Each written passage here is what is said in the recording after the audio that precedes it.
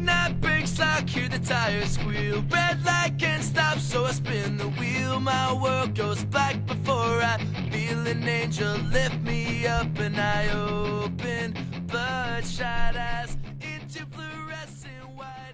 Flip the siren, hit the light. And welcome back to Sunset Flip Radio, a podcast about the art and sport of professional wrestling. I'm your co-host, Thomas Lisi. As always, joined with Alex Dragan. Alex, what's up on a Thursday night? Thursday, Tom. What's going on, man? It's another different day, man. Another day. So we've almost done a podcast just about every day. I think we got 2 more days left that we need to do a podcast for. I know we never recorded on Mondays because we always watch Monday Night Raw. Correct. Monday and We've done Saturday, Wednesdays. I think. We did Saturdays. So We Thursday. did Thursday. Friday, yeah. So this is Thursday, August 6th. Yeah. Yes. We'll touch them all, guys. We'll touch them all. We'll touch them all. Thursday, August 6th, episode 17, Shadows of Professional Wrestling, right? So in this episode, we're going to dive into some of the more tragic moments of the WWF/E that truly changed wrestling at its time and the future. Yeah. I know we touched a little bit about Chris Benoit in the Era episode, how it went to PG. We'll dive back into that in a little bit more detail. And we'll just talk about some other tragic events that you may not know about, right? But before we talk about that, did Vince Russo get hired for Monday Night Raw this past week? You would have thought he did. You would have thought he Bro. did. Like, I don't know what it was. The entire flow of Raw felt really weird. I don't know what it was. So I text you right after the Orton and McIntyre promo. And Yeah. I had to grab my phone immediately. I was like, oh, this had Straight boner. goosebumps, Boner like, style. 6 to midnight Yeah. sort of deal. And it was great. And then, boy, did I speak too soon. Because literally 5 minutes later, you got what seemed like garbage. Because I think you texted me and you're like, oh, my God. And I was like just about there on live. Like I was behind. I fast forwarded enough. I got to live television. And I was like, what the fuck is this? Raw Underground, guys. What the hell was that? Okay. Now, some people loved it. Some people hated it. Like, I'm on Twitter. It's like almost 50-50 with this thing. It got mixed. It got really, for me, it got really weird. Like, It got seemed super cool. weird. It seemed cool Yeah. in theory. I think on paper, like most things, seem great. And then when it comes to life, you're like, yeah, that's not the move, man. You know, I've been really thinking about that episode of Raw kind of like every day leading up to this podcast today. And I truly don't have any words for it because when I'm sitting there watching what does this, that mean? Shit. and You know what I mean? there was so much build up because what WWE did is they leaked the fact that Shane McMahon's coming back. Right. And a new stable is coming, and then everyone's like, "Oh, it's the Hurt Business, whatever." And then like 10:30, Right, but how are you going to say new stable when, for me, a stable is more than 3 people? Yeah, Because but 3 is a group and 4 is a stable. Like, the only stable I would have to say in WWE is Undisputed Era. yeah, absolutely. Right now, Yeah, now in AEW, what do you have? You have the Inner Circle. The Inner Circle. You You have have the Dark Order. Jurassic Express. Jurassic Express. Well, they're You know 3 what? people. Yeah, they're 3. The Dark Order. The Yeah. Dark Order and Inner Circle are the only 2 factions that have more than 3 people. Got Right? it. So I'm sitting there watching this, and at 10:30, all of a sudden, Tom Phillips is like, It came out of nowhere for me because I was like, I think they just came back from commercial and then Yeah. they go to this. It looked like if you've ever played the game Def Jam Vendetta, it looked exactly like that. "What, the Underground?" Yeah. No, I was going to talk about the fact that you had 5 hooded people throw Molotov cocktails at a well, generator. Yeah, well, that too. Like, That's so- also very bad for today. That's very yeah. problematic. So like, it's 10:30, and like this is the stuff that WWE does. They tell you that something's coming, and they wait and they wait and they wait. Like Matt Riddle, for example, when everyone knew Matt Riddle was coming, they gave that little video of him at like 9:45 at SmackDown, which is the last 15 minutes of the show. Right. Right. So at 10:30, Tom Phillips was like, "Well, They give you some sort of a lead yeah. or he was I like, forget what well, they you actually know, he's call like, it. well, we want to show you this. Our cameras at WWE.com got this crazy footage of. Just check it out. Right. And So like, before at the beginning of the podcast, the show, you didn't know why the lights were going off. You said it was weather related, Yeah. or whatever. And then about an hour or The two microphones in, are going out too. the mics are going in and out during Yeah. people's promos, and then you find footage of this. So was there weather? Again, we're reading way too much into it, but it's like, come on, don't play and insult my intelligence. Yeah, and the group, because there's a name now. There's 5 people. They're called Retribution. Retribution. Okay, Yeah, right. And that's the stable .com name. official. Yeah. Yeah. I Apparently, hope it's not some of the people. Sorry to keep cutting you off. It's Some of okay. the people who were leaked to be in it, because I'm like, it makes no sense. At for first, those when I people to heard be in it. Retribution, I thought of the wrestlers that got released and they're coming back.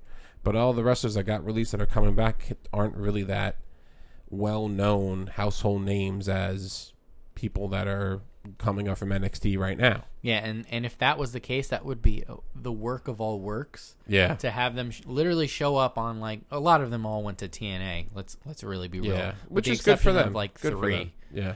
who went to Zack Ryder. AEW. Right.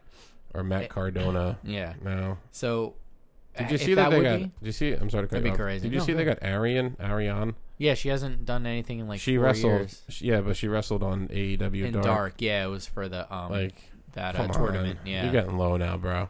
Yeah. She was trash, hot garbage. But no, it was 5 people dressed up in all black. Couldn't see their faces, obviously. And There was a woman. There was. I think there was 2 women. Oh. I think there was 2 women, and I think they were throwing like these Molotov cocktails at this generator, and I read a little bit about it, Which was and totally staged. Like, It's you just can totally see this. Like, staged. come on. Why is there a gender? who I think is in it now. I think it's Ciampa. I think it's Djokovic. And I heard that it might be Candice LeRae and another woman, Vanessa something. Vanessa Bourne. Yeah, Vanessa Bourne Yeah. from NXT. She's kind of hot. And I don't know about the 5th one, but everyone's like, here comes the Undisputed Era. We're like, it's not the Undisputed Era. Okay? That doesn't seem to make any No. sense to me. So Because why would Dijakovic, who was just on television, I think 2 weeks ago. he was. 2 weeks ago, and you've seen that. Normally, He was supposed to be part of Seth Rollins' group too. But I think Oh. because his wife had a kid or something like that a couple months ago that he wasn't in that stable because of it. Okay. I can see Ciampa. I Well, totally we haven't can. seen him on television, so Since he got his ass whooped by Karrion Kross at NXT TakeOver in your that's house. correct. Now, that goes against everything that Ciampa had ever said. He does not want to go up to the main roster, which, again, could just be a word. Yeah. Listen, you get your number called. Listen, I'm going to pick up I'm the going. phone. Yeah, he went I'm up the going. first time and then he got hurt. Yeah. Yeah, it was him and Gargano. It was a tag team on Monday Night Raw. Yep. Same time, Rick. Which I'm kind of Aleister glad. Black, yeah. I hate that I said that he got hurt, but I'm kind of glad that happened because they were better suited to Well, be in NXT. I'll tell you right Same now. with NXT, I'll tell you but- right now. If he's the leader, that's smart. You should put him as a leader because he was Yeah, that's fair. so crazy good as a heel when And he he's was in so NXT. over. Oh yeah, Face heel, Yeah. he's so over. So the fact that they teased us with a new stable, maybe that was them. They did record 2 episodes of Raw in one day. They did, and the next couple episodes of certain things that they're doing are all kind of out of whack too. yeah, With like recording, they're gonna have to do things like right before, or they might even get close to live. yeah. But I'm really interested to see what this is. But like, back to the whole flow of Raw. Like, you had the opening match of Apollo Crews, who was back from his quote unquote injury, even though Right. he had COVID. he had COVID. And They didn't put it out there. That was like the first Yeah, person he's they not. didn't put it out there. Yeah, they're not going to put it out for a champion. No way. So he faces MVP. He beats MVP, and then like, MVP. Oh well, I'm blaming the lights. What kind of operation you run here? I'm blaming the lights. I'm blaming the flickering. The microphones are not working. I challenge Raw you was to really a match. about them. All 3 hours in What, some the way, Hurt shape, or Business? form. Correct. And they looked strong. At the end, They yeah. didn't. They at the end, they didn't get booked well for that night. No. Well, but at the end, they looked yeah. super strong. Yeah, and so now going into SummerSlam, we're gonna have MVP against Apollo Crews again for the U.S. title. So, I mean, we'll talk more about that in our SummerSlam preview show in a couple weeks. But to me, Hey, it could be an AC man. wanna did go? you hear about that? I Yeah. don't know. I don't know about that. Where would it be? In the convention hall, convention center? Out on the beach. Who knows? Yeah. Well, if anyone's I don't listening, know. I'm going down. if anyone's that We'll lives in go. New Jersey that's listening to this podcast right now, there is a chance that SummerSlam will be in Atlantic City. Vince McMahon apparently really wants it there. Apparently it could happen. So we'll see how it happens. We'll see how it works. But if it is, then that'll be pretty big. I heard it's either going to be on a boat, it's either going to be on the beach, or it's either going to be in Atlantic City. It could be on the beach in Atlantic City. It could be both. It could be both. It could be coming to you from Margaritaville Yeah, you never know. That'd be pretty cool. or Guy's Would you Barbecue. would you go? I would go. I would go. That would be really I would definitely go. yeah. Yep. Depending on when it starts or whatever, like I can work 6 to 3 and go shoot right down. Yeah. I mean, yeah, I would go. I'd go. I mean, I would like to know the precautions first. 100%. Yeah. Oh, yeah. I'm not going to go 100%. blind. No, you know what I mean? But that'd be No, interesting. with But some raging lunatics Yeah. with viruses. No, I'll I might watch from a distance. Yeah. But I'll go. the flow of Raw, like to me, like we saw a lot of stuff that like Vince Russo for some reason, like wacky storylines. We see, you know, the lights flickering, the power gets shut off. We see this new stable like we mentioned before, and then we see Montez Ford get poisoned. We see all this stuff. We're seeing Poisoning is a hard angle. That's like that's weird. That's not PG. Yeah, like now I heard that they're trying to go to the Attitude storylines, but trying to dull Scaled it back back. to where USA's like, okay, let's not be too crazy with who we're trying to bring in as fans. Well, I mean, when you do stuff like that, it comes off as campy. Yeah, Meaning it's like a bad 80s slasher movie. Mhm. You know what I mean? Yeah. Where it's just like so predictable and it's like, that was a come good on. pop. Thank you. Now Raw Underground, when I first Raw Underground. saw, It's like a Midnight Club racing. yeah, Underground. it's like Shane McMahon broke the rule of Fight Club when he told people about Fight Club. You know what I mean? We all know what the Yeah. first rule of Fight Club So is. like when I first saw it, if anyone hasn't seen it, I'm sure you have, but if you haven't, it's in a warehouse. It's a black canvas, no ropes. That's not and a it- warehouse. That's somewhere else in the PC. No, it's a warehouse in the PC. Oh, in Yeah, the PC, right? yeah. It's where they But, set storage. They have like that spotlight in the middle of the ring, and they have a ref who's wearing all black, similar to a UFC outfit. And basically, it's no holds barred, grappling, wrestling with no ropes. Right. You know what I wanted to see? I wanted to see the Super Shredder knock down the garage door. Kevin Nash, you mean? Yep, Yeah. correct. And walk into the ring. And then we see these girls dancing on a platform, which is like an old school DX video, like with their entrance video with the girls dancing. No, And you it know was what that like- reminded me of? You ever played Duke Nukem? Yes. That's what it looked like. Yeah. Yep. It was It like Duke Nukem girls dancing. And then he's like, "Hey, baby." You're right.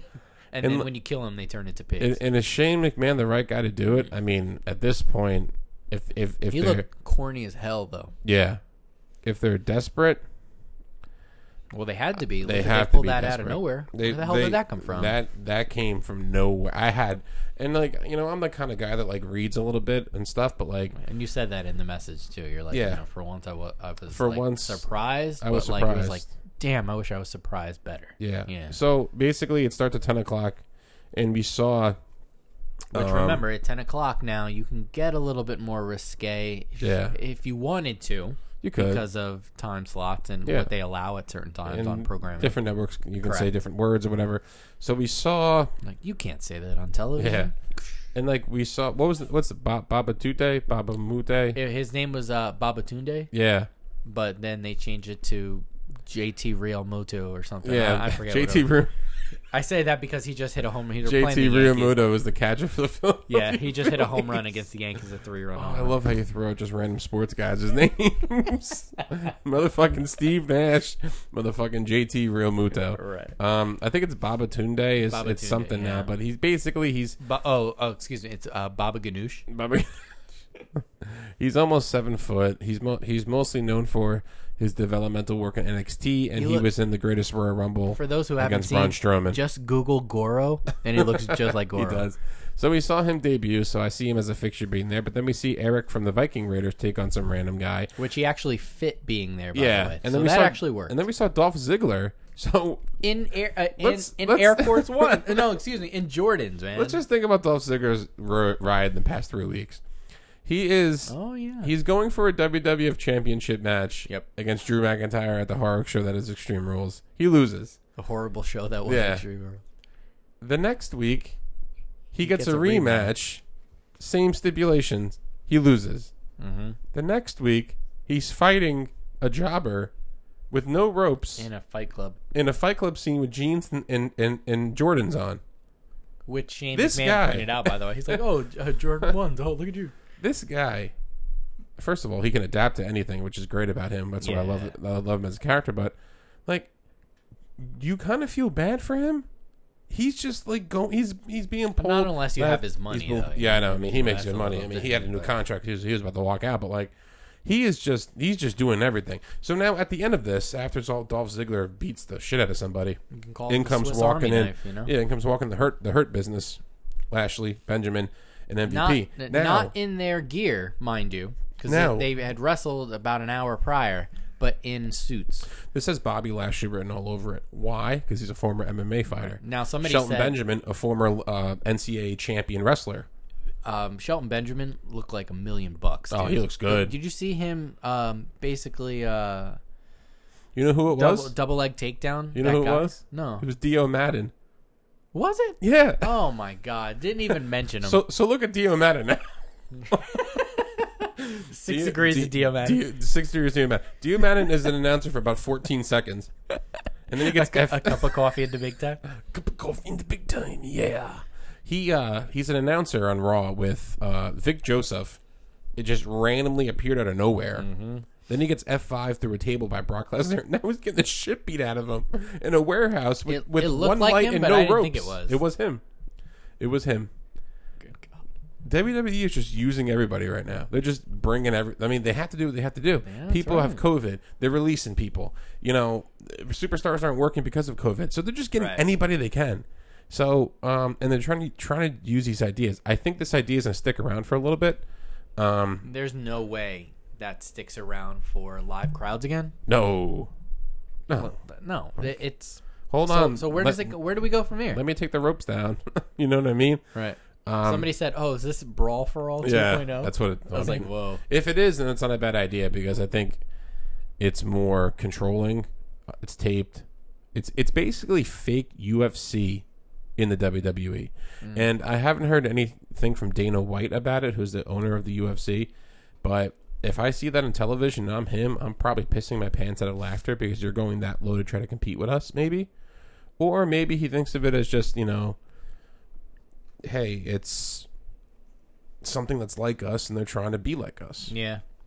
So whichever way it now, goes. hold on. I mean, to play the other card here, they've also stolen stuff from WWE, WWF, and Wrestlers? stuff.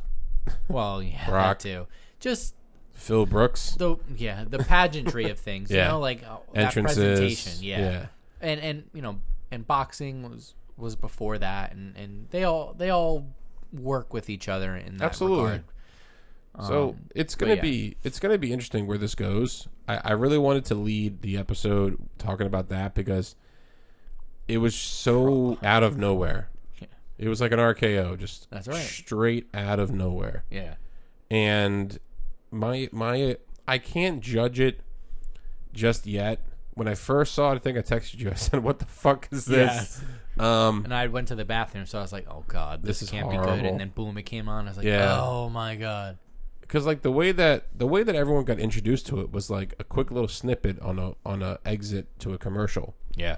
Shane McMahon's like, "Oh, this is Shane McMahon. Welcome to Raw Underground." So it's 10 o'clock. We're like, "What the fuck is this?" Well, 2 times somebody was bringing drinks, and then you would just see the door, loud music, and a guy standing outside. who is the tall ninja from Tozawa? Yeah, you would. So again, they're using everybody. Right. You seen a guy standing outside of a door inside of somewhere. You know what I mean? Like that didn't make sense, but It's it's like. A and then the club. guy that brought the drinks was a writer for WWE. Ah. It's all hands on deck at this time. Yeah, Pretty soon yeah. they're going to call us once they hear our podcast. Yeah.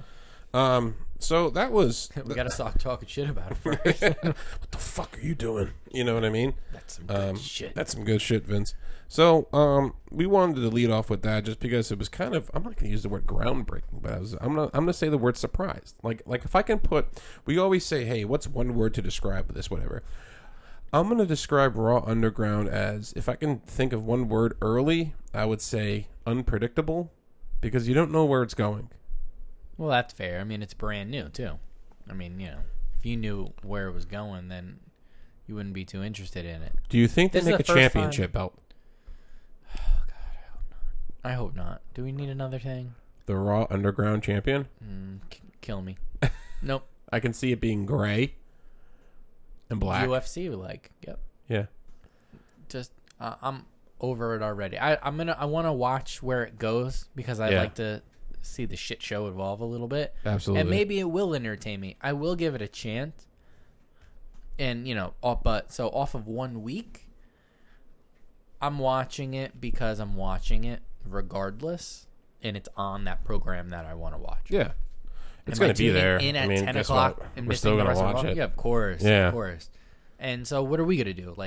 We can't do anything. Mm-hmm. We're going to continue to watch it because, as we say all the time, we're just suckers. Now, here's a good thing. You think they'll bring women into it? We'll see next week. We'll see next week. No, so You know who I think would be really good on it? You? Sonya Deville. But she's on SmackDown. Because she's a former cage fighter. Yeah. So is Shayna Baszler. Yeah. Who we did see. She could beat Dio Madden. God. Dio Madden gets his ass kicked by Shelton Benjamin. That's great. But Yeah, no, double leg takedown, and that Yeah. looked like it hurt. Shelton Benjamin's 40 years old, and he's built like a brick shit house. He is in Everybody great in the hurt shape. business, average age, median age is 42. Gotta be. Gotta be 42. Nah, I mean, yeah, I think they're going to stick at 3, but you never know if they add more people. I'm fine with the three I'm of fine them. with the 3 of them. A fourth makes sense, and a fourth would be an active member where MVP steps back and becomes more of a manager. Yeah. That's where it makes sense. It would be another African American superstar. Yeah. Because you can't throw. Maybe it's Apollo. Well, that's what we all thought it would be. Yeah. Could be, Apollo, could be Ricochet, could be Cedric Alexander. You never know. Right. So, you have 2 singles guys. Well, 3 technically. You can get a tag team in there. R-Truth, he won't do that. No. R-Truth is doing the best R-Truth he's done ever right now. He's very R-Truthy. Yeah, he's just winning. He's on Raw Talk, he's won the 24/7 title 87 times, and just stick to the comedic part, R-Truth. You know what I mean? It works. Listen, Yeah. it works, and he's like 50 years old too. He is very old. But he's doing it. He's doing at it. a high level. So, Yeah, good for him. Yeah, absolutely. So, leading out from the shit show that was kind of like Monday Night Raw, this episode is called "Shadows of Professional Wrestling" for a couple of reasons. Because we're gonna From the shadows of the underground from the shadows of the underground to beyond the grave. great lead-in. We wanted to talk about. I mean, this is our 17th podcast. The first 16 have been filled with career retrospectives, weekend reviews, current product, happy times, all that stuff. So now we're going to kind of go, no pun intended, to the dark side of the ring, dark side of professional wrestling. So this episode, Shadows of Professional Wrestling, is going to touch based off that, because all these moments they do live in infamy as being some of the darkest moments in WWF history. Right. Right? So if you Dark think... moments that aren't even talked about. Yeah, like if you really think about... And when you're ready, have you read or heard about what's going on with Marty Jannetty right now? Because we can go fucking ahead. add him You to this you right can now, lead, too. let's start off with that. Breaking news, So- everybody. so Marty Jannetty killed somebody, Yeah, apparently. So I go woke ahead. up this morning, I'm checking Facebook, and as I think we all do, and here it is on one of the dirt sheets that Tom and I belong to. It's talking about how Marty Jannetty, without saying that he did, said that he did. And he was made 13. somebody. He said he made somebody go away or something, which is wise guy talk for swimming with the fishes, aka you ain't here anymore, aka you're dead. Yep. So I thought that was fucking interesting. The Marty Jannetty, That guy, He's out there. Yeah, I said this a couple. He's of totally weeks ago. out there. I was like, he's dating his daughter, or he has a hots for his daughter or something, and whatever, and he's just a fucking. Bozo. he's like the king of awkward Facebook posts. He Yeah, just puts random shit out Yep. there. Just random stuff. yeah. And, I mean, look at his career. He's a former Intercontinental Champion. He Do we forget? He won half of the Rockers, one of the biggest tag teams of the Golden Era, Right. and now he's He probably needs some help. He's banging 12-year-olds. Yeah. Or Allegedly. killing. Allegedly. No, he was 13 and he killed somebody. That's He what was it was, right? 13? That's what it said. Oh. He said basically I that, thought it was just like... Oh, I didn't realize that. I thought he was a grown-ass man at that time. No, he was 13 years old at a bowling alley, and he was buying pot off of somebody, apparently, and, like, the guy came on to him, like, in a physical way, and apparently he killed him. Oh, man. I don't even know how Marty Jannetty has to be, probably 50-something years old. Mm-hmm. So this is 30, almost 40, say, years later, right? So Now I think they opened up a missing persons case. they did. So he's basically telling people that he killed somebody, and now the case is open. And now he's probably going to get charged for it. So he's writing. I guess. Can you do that? I've Statute never of heard of a limitation? situation I like don't that. know. I've never heard of a not a situation lawyer, like that. so. No, neither am I. I just. Well, we'll see. I mean, Yeah. we'll keep you guys posted. Yeah, we'll you see. guys do your due diligence and read up on that too. We'll have a Marty Jannetty segment of every podcast leading on. Shit, at this Looking point with for all it. the stuff he's done, we can have a podcast about him and Sonny. Oh God, yeah. Guess the crime that Sonny did. You know what I mean? Multiple choice. Right in the butt. Yeah. So when wrestling was in its heyday, right? We're talking 85 to 92. The golden era, we talked about it before, Hulkamania, whatever it is. Everybody knows about Hulkamania, but a lot of people don't know about was behind the scenes. There's a couple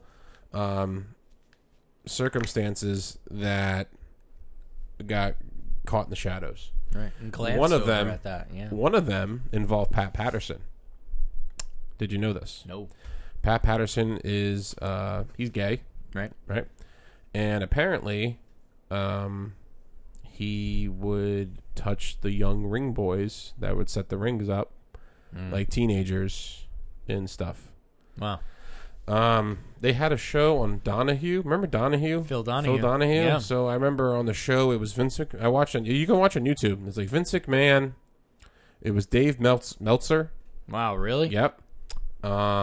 It was a couple of the people that accused him, Okay. and I think their parents. Why was Dave Meltzer there? No idea. He was there though. Because he's one of the biggest backstage dirt guys. Yeah. He's like the godfather to some of like breaking news in the wrestling industry. He's the Wrestling Observer or something like that. He's the head correct, writer, right? Correct. So like, Yeah, it's his stuff. Yeah. I didn't find out about this until I would say a couple years ago, and I did watch it on YouTube. And what happened from it? Nothing. Nothing happened. I never heard of it. It gets swept. You did? It gets swept under the rug. Right. Pat Patterson, And the look first, who was in the middle of this one again. yeah. BK. Everything that we talk about, it has to involve Vince McMahon. Yeah. Like every little subject that we talk about in this podcast today, as tragic moments happen in wrestling, the number one is obviously WWE/WWF. Right. Every single motherfucking moment involves Vince McMahon. in some shady, In some shady, one way shadier conspiratorious than way. the other. So, at the end of this podcast, you may think of him as being a monster. yeah, a monster, or a villain. Yeah. At the the true Mr. McMahon. a true heel. Let's may be come honest. out at the end of this podcast. You're either I can't speak right now. Yeah. You're on two sides of the fence. Right. If you look at Vince McMahon because of his success from the beginning, He's either a god or a devil. yeah, that's all it is. That's He lives in wrestling lore as being the godfather of professional wrestling after he bought the company from his father in 1984. Correct. He birthed Hulkamania. He did the Attitude Era, Stone Cold, whatever it is. Everything that you see from 84 till now is all Vince. He touched it in some way. But behind that are so many tragic moments that haven't really got caught into the light of day. yeah. One of them is the fact that the first Intercontinental Champion, Pat Patterson, who was also the referee he was the referee of the main event at WrestleMania 1. Meanwhile, the entire time he was a booker for you. Yeah. And he was a booker. And then he worked in the Attitude Era. But leading up from 84 WrestleMania 1 to the Attitude Era in 1998, he booked the wrestlers. He booked the matches. He invented the Royal Rumble. Mm-hmm. And now he's a pedophile. And nothing happened. Nope. Nothing happened. Glanced over, never mentioned. Stuff that gets blackballed and just pushed under the rug, as you said. Yeah. It's ridiculous. You know, And this is a serious thing. Right. Like I haven't read much about it being as far as is there evidence, whatever it is. right. blah, blah, So blah. we'll just preface this whole conversation with Yeah. allegedly. Yeah. I mean, there are some stuff that we're going to say allegedly, but when we talk about Benoit and Owen Hart, it happened. Yeah, It happened. ain't no glancing over that. No. That's straight cold facts. That's straight inside edition, hard copy, whatever you want to call it. It's there. Yeah. But the whole thing with Pat Patterson is fucking freaky. Like if he's touching young boys, like the first thing I think of with that is like the Jerry Sandusky guy. Mm-hmm. Remember the guy from Penn State? Yep. So like, I can't even think about it. It's so disturbing. Yeah. Right now, also at that time, 85 to 92, Vince McMahon has all these wrestlers that he wants to make big, and how does he make them big? Roids. Steroids. Right. There was a trial. Make big in two senses. Yes. Like Now- the physical and the metaphorical. Yeah. So there was a trial in 1993. Ico Pro. Right. Now, no, the steroids. What? Now, you know more about Ico Pro than me. Well, a little bit, but Ico Pro is what? Ico Pro was I think it was like a supplement company. Yeah. And they used to sponsor Monday Night Raw and WWE And for bodybuilding everything stuff. and bodybuilding. So they were huge in that industry. In bodybuilding, I think steroids were banned or something like that, or like, you know, kind of like poo-pooed on, but you know they allowed it, whatever, until they started doing, you know, a lot hardcore drug testing got like really big, and with WWE, WWF at that time, Ico Pro was huge. You had Bret Hart doing Ico Pro, like little commercials in between going to commercial, if Yeah. that made sense, for certain shows like Superstars and Raw and stuff like that. So there were, like, you know, like you were just saying, there was a big legal battle between them, Vince McMahon and everything. 1993. 93. Yeah, because He was like on the brink of losing that company. He was going to lose that case. And how yeah. he won, I have no clue. well, I think he won because Well, I mean, he's Vince McMahon, so maybe well, I should know, but there was a lot of legal errors apparently, of course. and a lot of stuff got swept under the rug. So But legal errors, which means you have a guy who's, you know, on the outside looking at every factual thing and looking at this and then presenting it like, no. They did this. it happened. It happened. It happened You because can't take that away. oh yeah, there's accounts of some wrestlers, and Hulk Hogan testified. Apparently, what happened was he hired this shady doctor from Pennsylvania, I think in '85, and there's accounts of wrestlers saying that he was a nice doctor and he would supply the wrestlers with drugs. Yeah. So Ed McMahon, remember, he's giving McMahon steroids. McMahon was juicing. So when you have the leader of your company Doing it. It's gotta be diving fine. into the candy, Right. everyone's hands in the pot. Now, if you look at old school wrestling, I mean, after listening to this podcast and we're talking about steroids, you really look at these guys now. Hulk Hogan, Ultimate Warrior, the Warlord, British Bulldog, No, you knew. Hercules. You know, there was no way you could get that big. Yeah. And in a fast period of time, if you followed anybody's career, it's easier to do that today because we have different media outlets. Yeah. Back then, you would have to go and make the towns with everybody and go to all the armories and wherever they were wrestling. They were wrestling in Puerto Rico and Tokyo. Yeah. You would have to go and see them and then just be like, see them all the time to be like, yo, they're fucking huge now. There's no way he didn't start out like that. They were doing something. I want to say the first guy that looked freakishly large was Superstar Billy Graham. Oh, yeah. Oh, yeah. He was. I could be missing a few people, but to Jesse me, the Body. yeah, Jesse the Body was a big guy, too.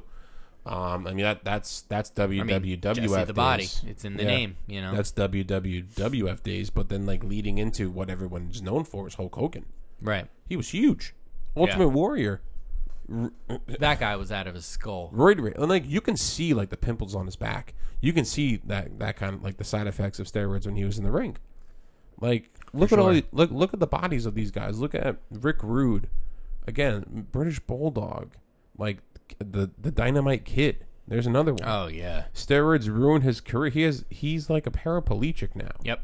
Well, that's also from doing that flying headbutt. Yeah. Though. And he's come out and he said that. But a mixture of that and the steroids, Well, it's a sloppy mess. And the fact that he walked away clean, Come on. Well, he's lucky because we know the other guy who did the flying headbutt didn't. Yes. And did roids too. And we'll Yeah. talk about him a little later. Yeah, but like that moment sticks out because not many people knew what was really going on. So now it's getting brought into the limelight. You're seeing it on TV shows. Right. You're seeing Vince McMahon And other people actually- who did just turn their head and, let it go Yeah. anyway. You know what I mean?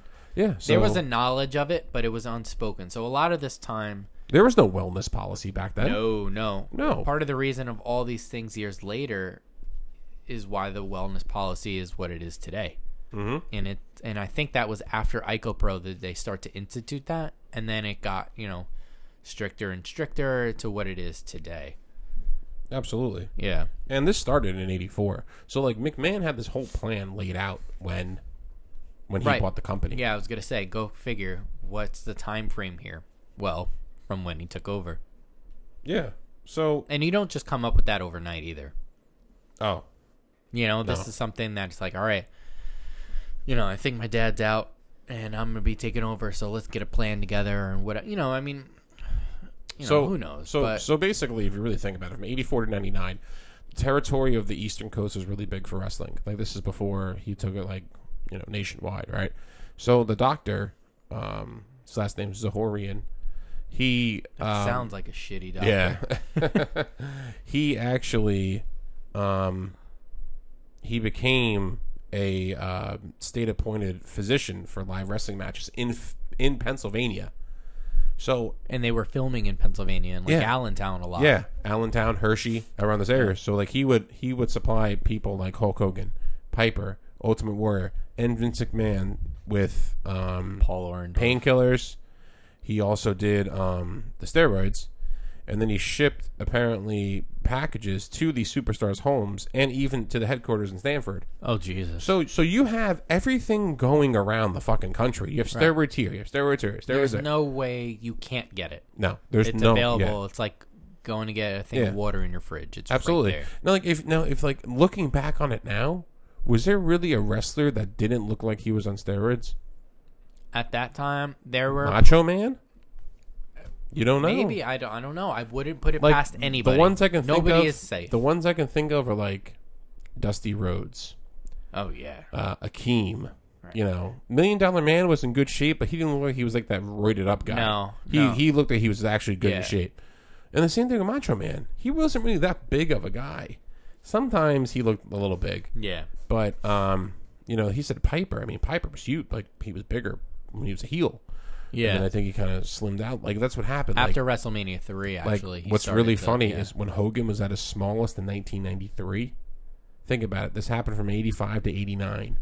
After 89, you kind of like the 92 Royal Rumble, the 92 Royal Rumble, WrestleMania 9, and the 93 King of the Ring. Hogan was the smallest he ever was. Why? Because all the trial shit was going to start. Yeah. He goes to WCW, and guess what? He bulks up a little bit again. Yeah. So, who knows what happened with that? Right. Well, that was NWO, brother. For life. For life. Now, before there was Hulk Hogan, the Hulk Hogan of the WWF was a wrestler named Jimmy Superfly Snuka. Right? He was billed to be the next big guy. Yeah. He was billed to be. It was really cool about him. He wrestled in no shoes. Nope. Which was Barefoot. different. And he was billed from Fiji, right? Yeah, the islands of Fiji. Islands of Fiji. And he's part of the Samoan bloodlines. Yep. We always talk about them, so he's related to Roman and the Shit Usos. runs deep, man, yep. Yeah, it's a deep bloodline, and he's actually the father of Tamina Snuka, wrestler for WWE currently. Mm-hmm. But in 1983, now back then, right? Let's just paint a picture. 1983. 83 or 84, or because this was right where we're going. It was here in this- 83. This stuff happened. Oh, I thought it was like right before WrestleMania 1. No, Yeah, because he was supposed to be in that main event, and they changed it. really. Yeah. He was supposed to be in WrestleMania Okay, 1 or in that 84 event. Yeah, so it was All like right. right there. That was April. That was March of '84. Yeah. So let's just say. So around we, that- we can even say we can end of say '83. 83, yeah. Yeah. He probably started into that relationship, Yeah. and then by that time, that Now where we're let's going just happened, paint the picture of wrestlers now compared to 1983. Now you have the tour buses, you have the airplanes, you have all this amenities that are pretty well for a wrestler right now. Yeah. Rent a cars, whatever for today. for today. back in 1983, Yeah, the old you get a rent a hoopty. car. You're driving from show to show to show Motel to motel. to motels, right? Motels on the side of the road. Holiday Inns were really big back then with wrestlers. They're not staying at these bougie, 20-story high hotel suites. No, a lot of them stayed up in. I'm from Avenel. Like I grew up there, and they used to stay in Rahway, Linden. Because everything was out of New York. They used to stay at old hotels that are unfortunately no longer there, but they used to stay up the street. Yeah, so that's just how it worked. Yeah. And they drove around and all this stuff, like from show to show, and like they would be drinking, they would be doing all other stuff, Yeah. steroids, painkillers. But Debauchery. this is different because Hose. Ricky, Jesus Christ, Jimmy Snuka met a girl from a mutual friend. I want to say it was Nancy Argentina, and what happened kind of changed the way that wrestling is portrayed at that time, because what happened with Jimmy Snuka and Nancy Argentino is she died. Right? You just go right for the throat. No, Yeah. but here's the thing. Oh, she did. No. Well, she Well, died, I though. mean, yeah. But leading up to this, there were stories of him doing a lot of coke, beating her, pulling her hair. Yeah, beating her, I think, is the drugs or whatever. But I Yeah. think the major point here and what ultimately led to her death was him beating her. Yeah. And The just, physical abuse took its toll, Yeah. mixed with the booze, mixed with the coke, mixed with the steroids, because he was juicing. No, it was a They're chemical juicing. cocktail of Yeah. all sorts. Yeah. Yeah, and it sticks out in the memory, and it's a dark side, a dark moment in wrestling history, because he was billed to be the next guy. Like, he was Yeah. the guy, right? So And they had mentioned all the stuff we're talking about. We're just piggybacking off of Dark Side of the Ring. Dark Side of the Ring and just going into a little detail and Yeah. stuff and just kind of glancing over it. But they had mentioned that he was the next guy Yeah, top while guy. the guy was there. You know what Yeah. I mean? Or just coming in at that So time. the way it happens is, the cops find her unresponsive because he. And this is in Allentown. I think this Yeah. was in Pennsylvania. They was. said they were doing a TV taping. He left, killed her, I guess, beforehand, and came back, and she was dead. Yeah. So there's two sides of the story. The first side is the fact that Well, he's. there's always three sides to the story. The truth, and then the other two. I forget how that phrase goes. But in his opinion, allegedly, Allegedly. My She- side, their side, and the truth. yeah, There it is. allegedly, she had to stop on the side of the road to go to the bathroom or something, and she slipped on ice and she hit her head. Right. That's Apparently, what he told allegedly. the cop. Right. But when she was found with marks on her neck. She was found Strangle marks. strangle marks, bludgeon Not the shots. good kind of marks that when you're really railing your wife there. Not the good Not, strangle. not like the marks that you want, but like she was found with like bludgeon shots to the head, Yeah. and she was found unresponsive. She Right. died of blunt force trauma. Correct. Right? So he calls the police, right, when he finds the body, and he comes up with a lie. And that allegedly. was bold. And that's bold that he did it. Yeah. I guess in a sense, if you have to put yourself in his shoes, I mean, what else to can think you like do? a criminal, you have to call the cops because it would seem like, all right, well, this guy's calling the cops, it doesn't look suspicious. Yeah. You're But he kind of will. running your own story at that point. Oh, 100%. Yeah, You control the narrative. you absolutely do. Like calling the cops, like then from you just think of random shit, just lie after allegedly Until they lie show up. Until they show up. You give them enough to get them there, and then you figure it out, Yeah. as they're coming and Yeah. when they get there. So the autopsy reports come back, and he's held in jail. Right? He's held in Allentown. And he missed the taping, I think. He did. That's Yeah. when they knew shit hit the fan. And who was in the middle? If you can. Big Vinnie Mac. Let me bring the leather suitcase with the money. It was three people. Let me go Him, into the meeting. The Chief chief of police. and Snuka, right? Yeah. Let me go into the meeting with the chief of police. So how does the chief of police sit down? Again, we're in Pennsylvania, where they do a lot of stuff out of Pennsylvania and New York and, Yeah. and whatever. A hotbed for A hotbed for live wrestling. events at that yeah, time. and in Jersey in certain Yeah. points. So you're sitting down. The three of them, you just detain this guy possibly for murder, and he's not with a lawyer, or he could have been. Who knows?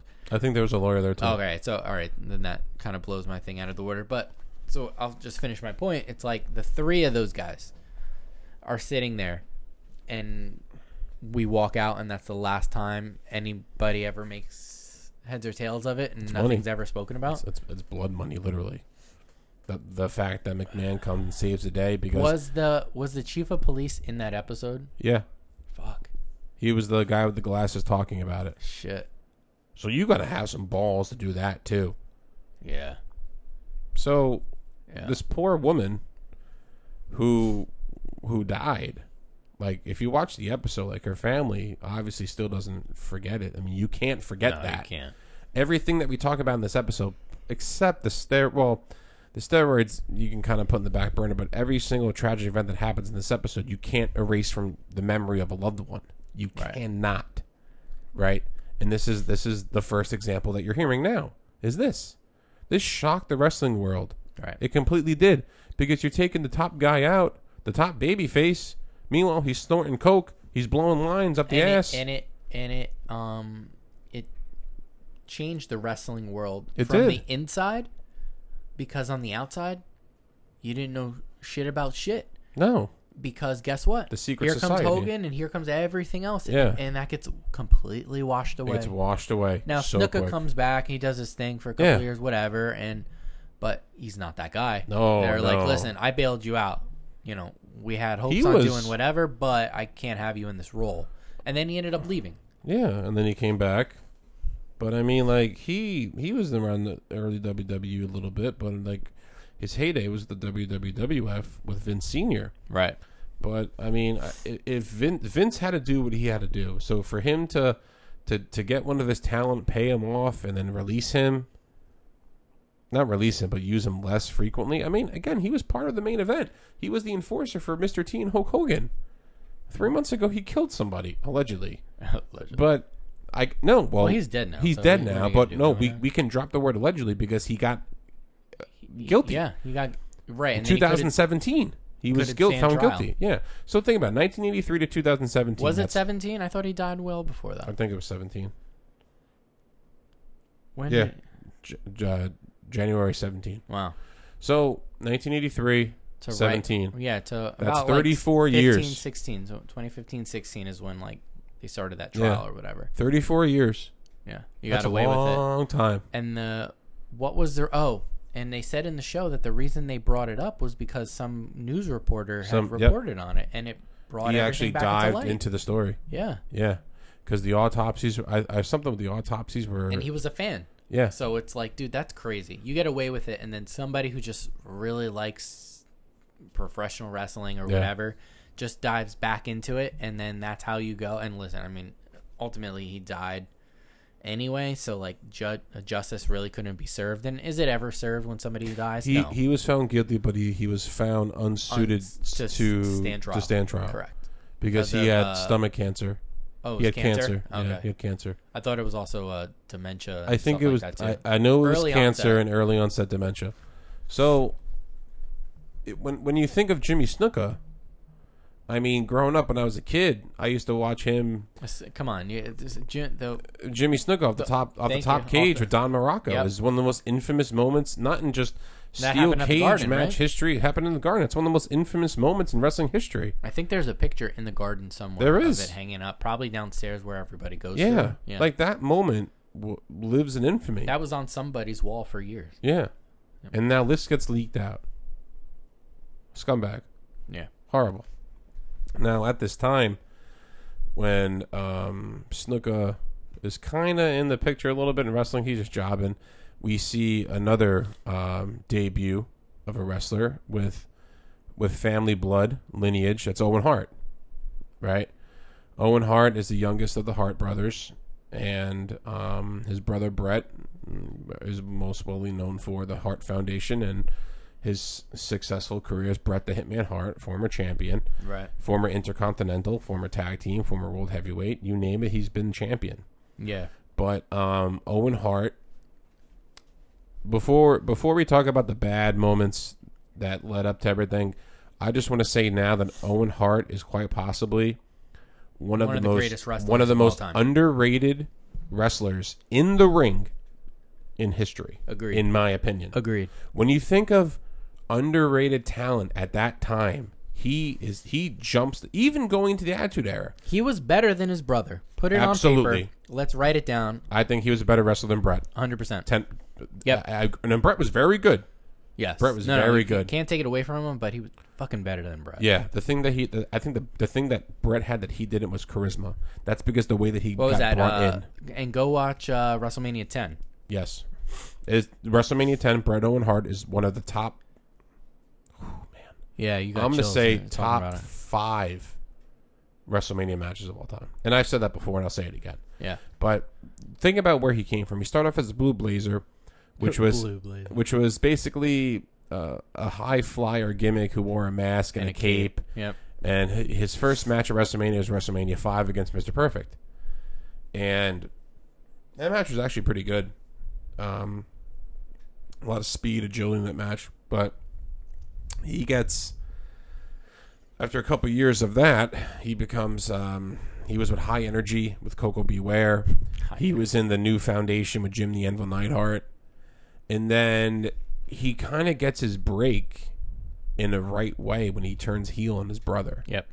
So, like, all this stuff leading up is the perfect story because they're really blood related.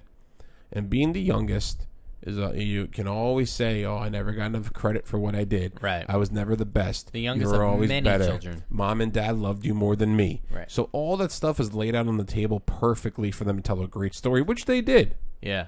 Which they did, and it culminated in 2 matches. The first one was WrestleMania 10, right, and then they had a steel cage match at SummerSlam '94 for the title, which was like 35 minutes. The main event of SummerSlam that year was Undertaker versus Undertaker.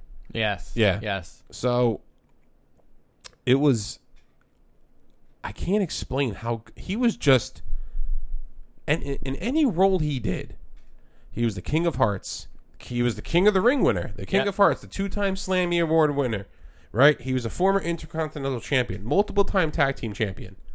He did break Stone Cold's neck, but that was an accident. Yeah. But when I think of Owen Hart, I think European of champion. European champion. He won every title except The big one. the big one.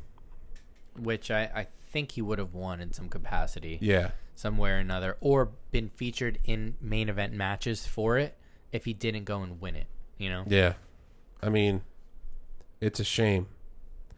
And when the whole Montreal Screwjob thing, he was the only one that stayed Yeah. because Or he got a new contract He out did. of that.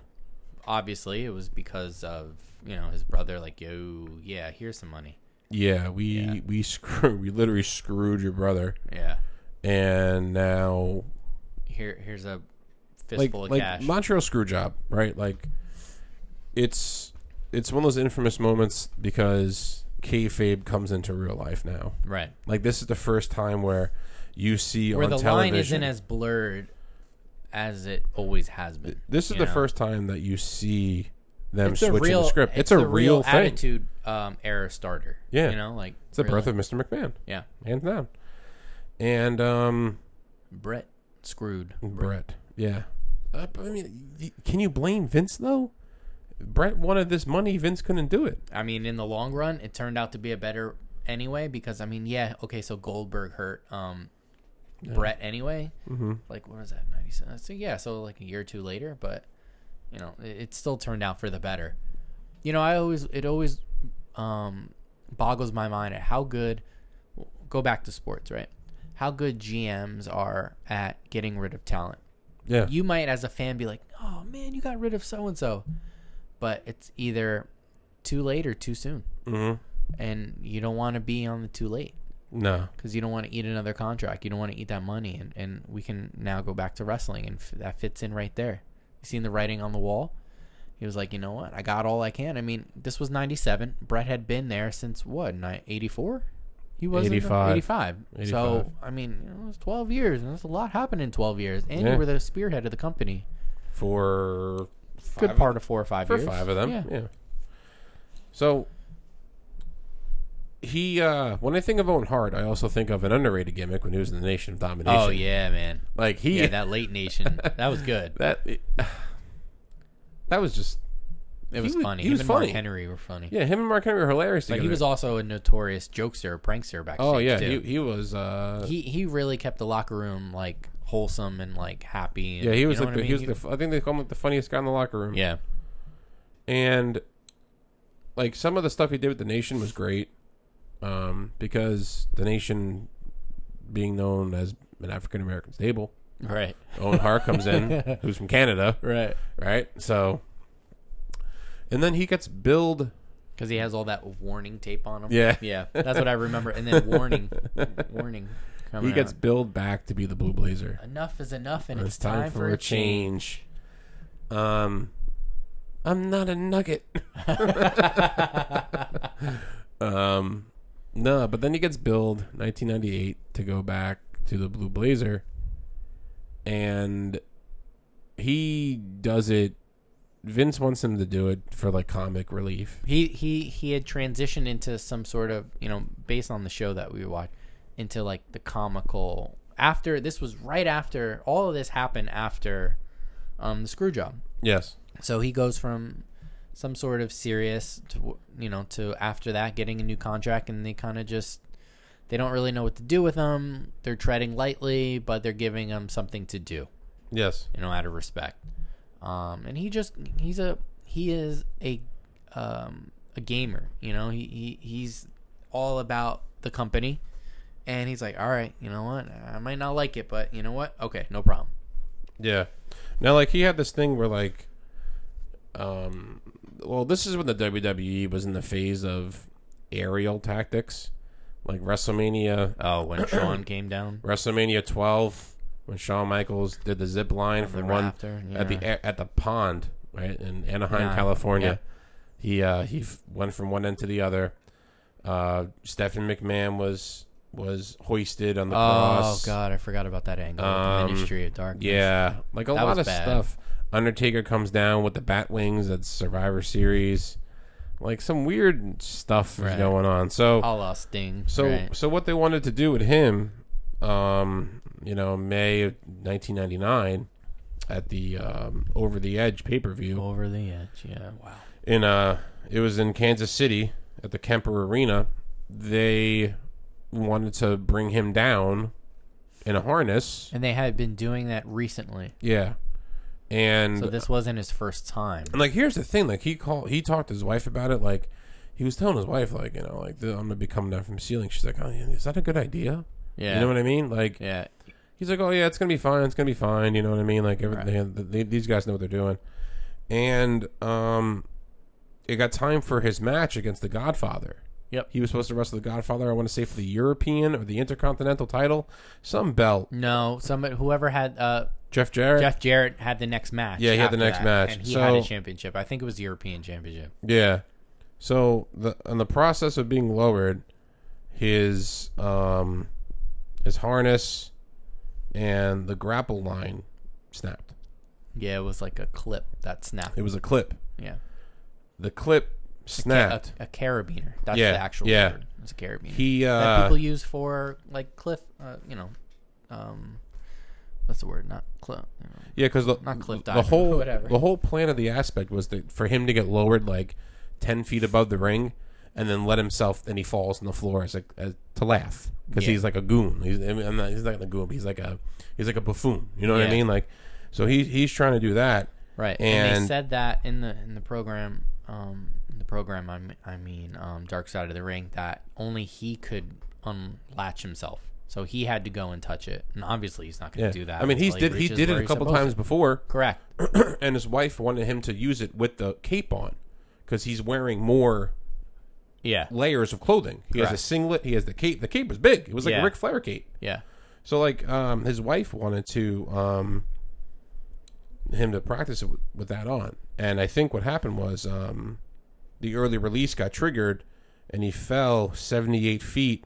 So he didn't even make it like a decent way No. down. No. He was hanging over, ready to be lowered, Yeah, and he just fell from that mark. He fell 78 feet. Fuck, from the catwalk, right? Yeah, and Shit. chest first on the top rope. And the top rope killed him.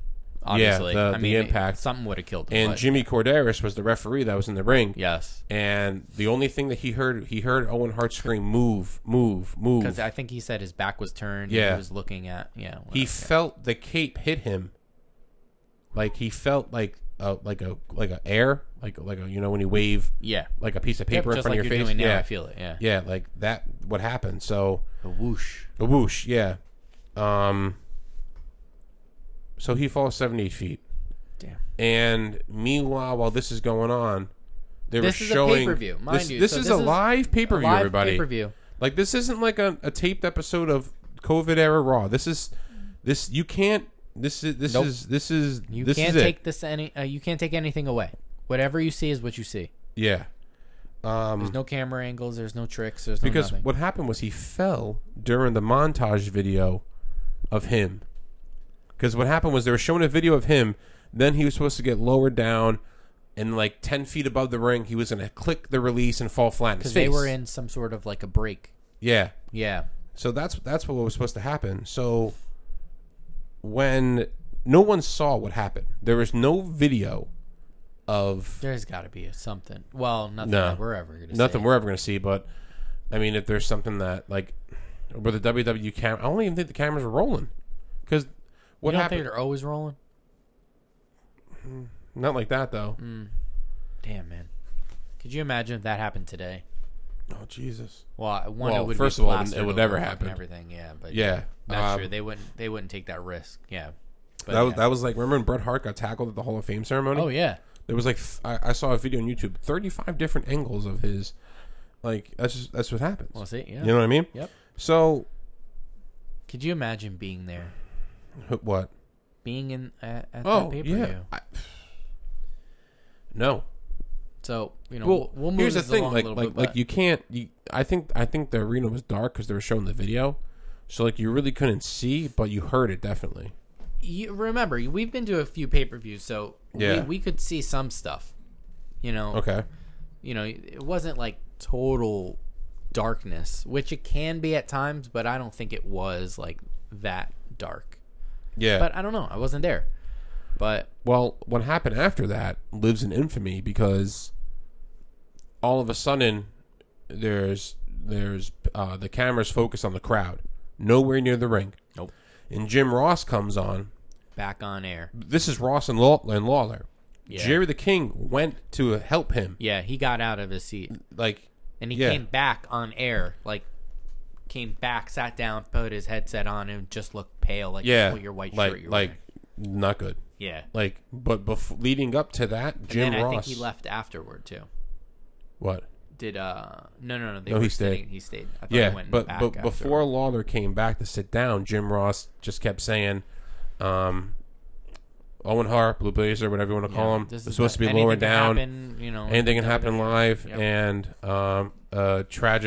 an accident happened, and we don't want to show you anything, but Owen fell, Right. and like I was 12 and I was 13, and I was watching it with my dad on Africa because we had the hot box, and like Thank God for that. like he thought it was a work, but then like no, I thought it was a work, but my dad was like, this is real. You're like, I'm like, really? He's like, this doesn't look good.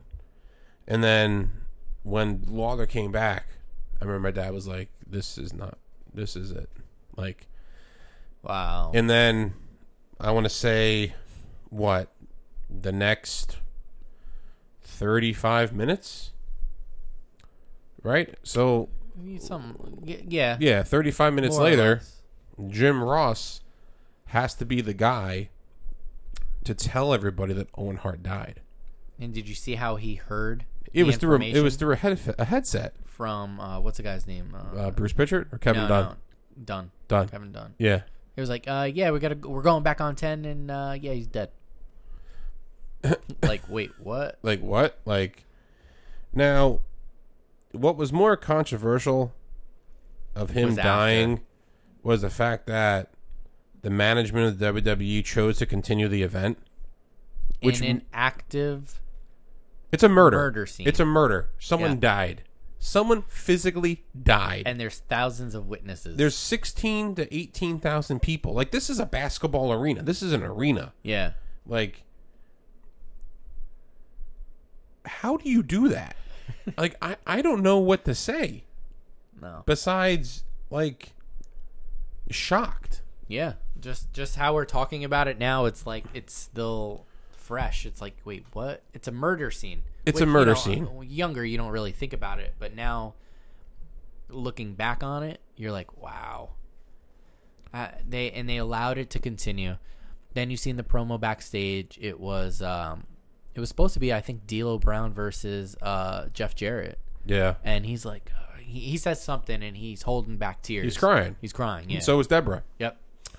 So they never released the thing on home video. Because remember back then, WWF home video, they never released pay-per-view. Yep. You get it about a month. The or so first after. time, Yep. 15 years after his death, the WWE Network aired the event for the first time. Wow. So So what was out? What was edited out? I don't know. I will never watch that again. I've seen the Shit, like then why put it on? It's not even worth Like, it. being back into What are wrestling. you going to cut like, out the whole rest of that? Because at Yeah. some point, somebody's got to show emotion or whatever to that. Yeah, You know? But like, I was 13 when it happened, so like when YouTube came around, I would look at old wrestling clips and I saw the video. Not like the video, but like the event video of him and I remember what he said, Yeah. and it was, a father of 2 kids, 35 years old. He was 35, died in the middle of your ring, and you had the balls to say, let's keep the show going, and oh, by the way, Jim, he died in a headset. That's a big fuck you.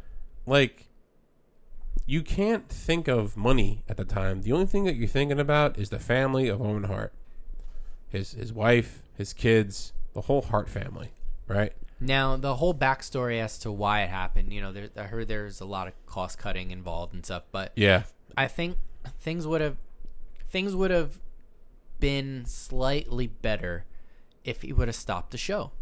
yes, 100%. I think, listen, it was what it was. It was a wrongful death suit, and we all know what happened afterward.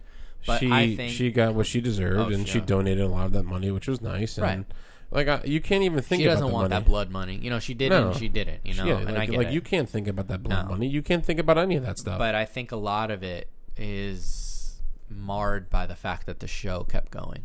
And I think a lot of that Absolutely. could have been handled better if they would have canceled the show and decided to be like, listen, for once, life doesn't come before the show. Because, as we all know, it is the opposite way around for Vince McMahon and crew. Because the people who are there the longest with him and are still there to this day. Pat Patterson, Kevin Dunn, and we already spoke about Pat Patterson. Pritchard. Bruce Pritchard. Those guys know, and they have the same sentiments, or he wouldn't keep them around. Yeah. So it's all on them too. It is all on them too. And I would dare somebody to tell me, one of those people to go out and say, listen, I wanted the show to stop. I think Bruce Pritchard has done an episode on this, but I haven't listened to it. Neither have I. So I'm But, curious to go back, and I'll do my due diligence and try to find that. 'Cause know somebody talked about that. obviously it was Vince's call with the show, and Vince was the one that called Owen's wife Yeah. and Martha, right? Martha. And I just don't know what to say. Yeah. And there's still bad blood. Oh, absolutely. Yeah. And even between She doesn't want him. between the Hart family themselves, it kind of tore Yeah. them apart. She doesn't want him in the Hall of Fame. No. I don't blame He her. deserves to be. He deserves to be in the Hall Let's put that of out Fame. there. First and foremost. If he was still alive, hands down Hall of Famer. Oh, 100%. 100%. You don't have to think about it at all. No, hands. He was that good. Yeah. He And I'm curious to see where he could have gone. Yeah. You always wonder what if. And unfortunately we can't think that way because, you can't. It's fun to do so, but you can't. It is. Whose career would he have changed or whatever, The matches that he could have had. The matches he could have had that somebody else got a spot and turned it into gold. You just never know. Yeah, his name. And I mean, And they don't, his name is also poo-pooed too, but that's not his fault. That's not his fault. Part of his wife's fault. Yeah. And I mean, what they did the next day, they did like a, tribute show to Owen. They had wrestlers. They had the wrestlers give like the little interviews in between the segments, and they wore their armbands, and they had the T-shirts and all this stuff. Yeah. But that's not enough. It's not really enough. It's garbage. To this day. When you're listening to this podcast about all the stuff that we're talking about, this moment, hands down, is the most tragic moment ever in wrestling history. Yes. There's nothing that can top this. Now, what we're going to talk about... And we hope that nothing does. Yeah. Let's put that out there, too. Well, the next two things, they kind of intertwine around each other, and we're going to talk about that, but... One is a... they're both sad, but one is tolerable, and the other one is unacceptable, if that makes sense. Yeah, but Owen Hart dying in the middle of a ring, and the blame being put on the WWE because they didn't want to spend... basically. Being murdered because they didn't want to spend the extra money for the more precaution is an absolute garbage dumpster fire moment in wrestling history. Stupid pyro for something? Yeah. You know what I mean? It's... Now...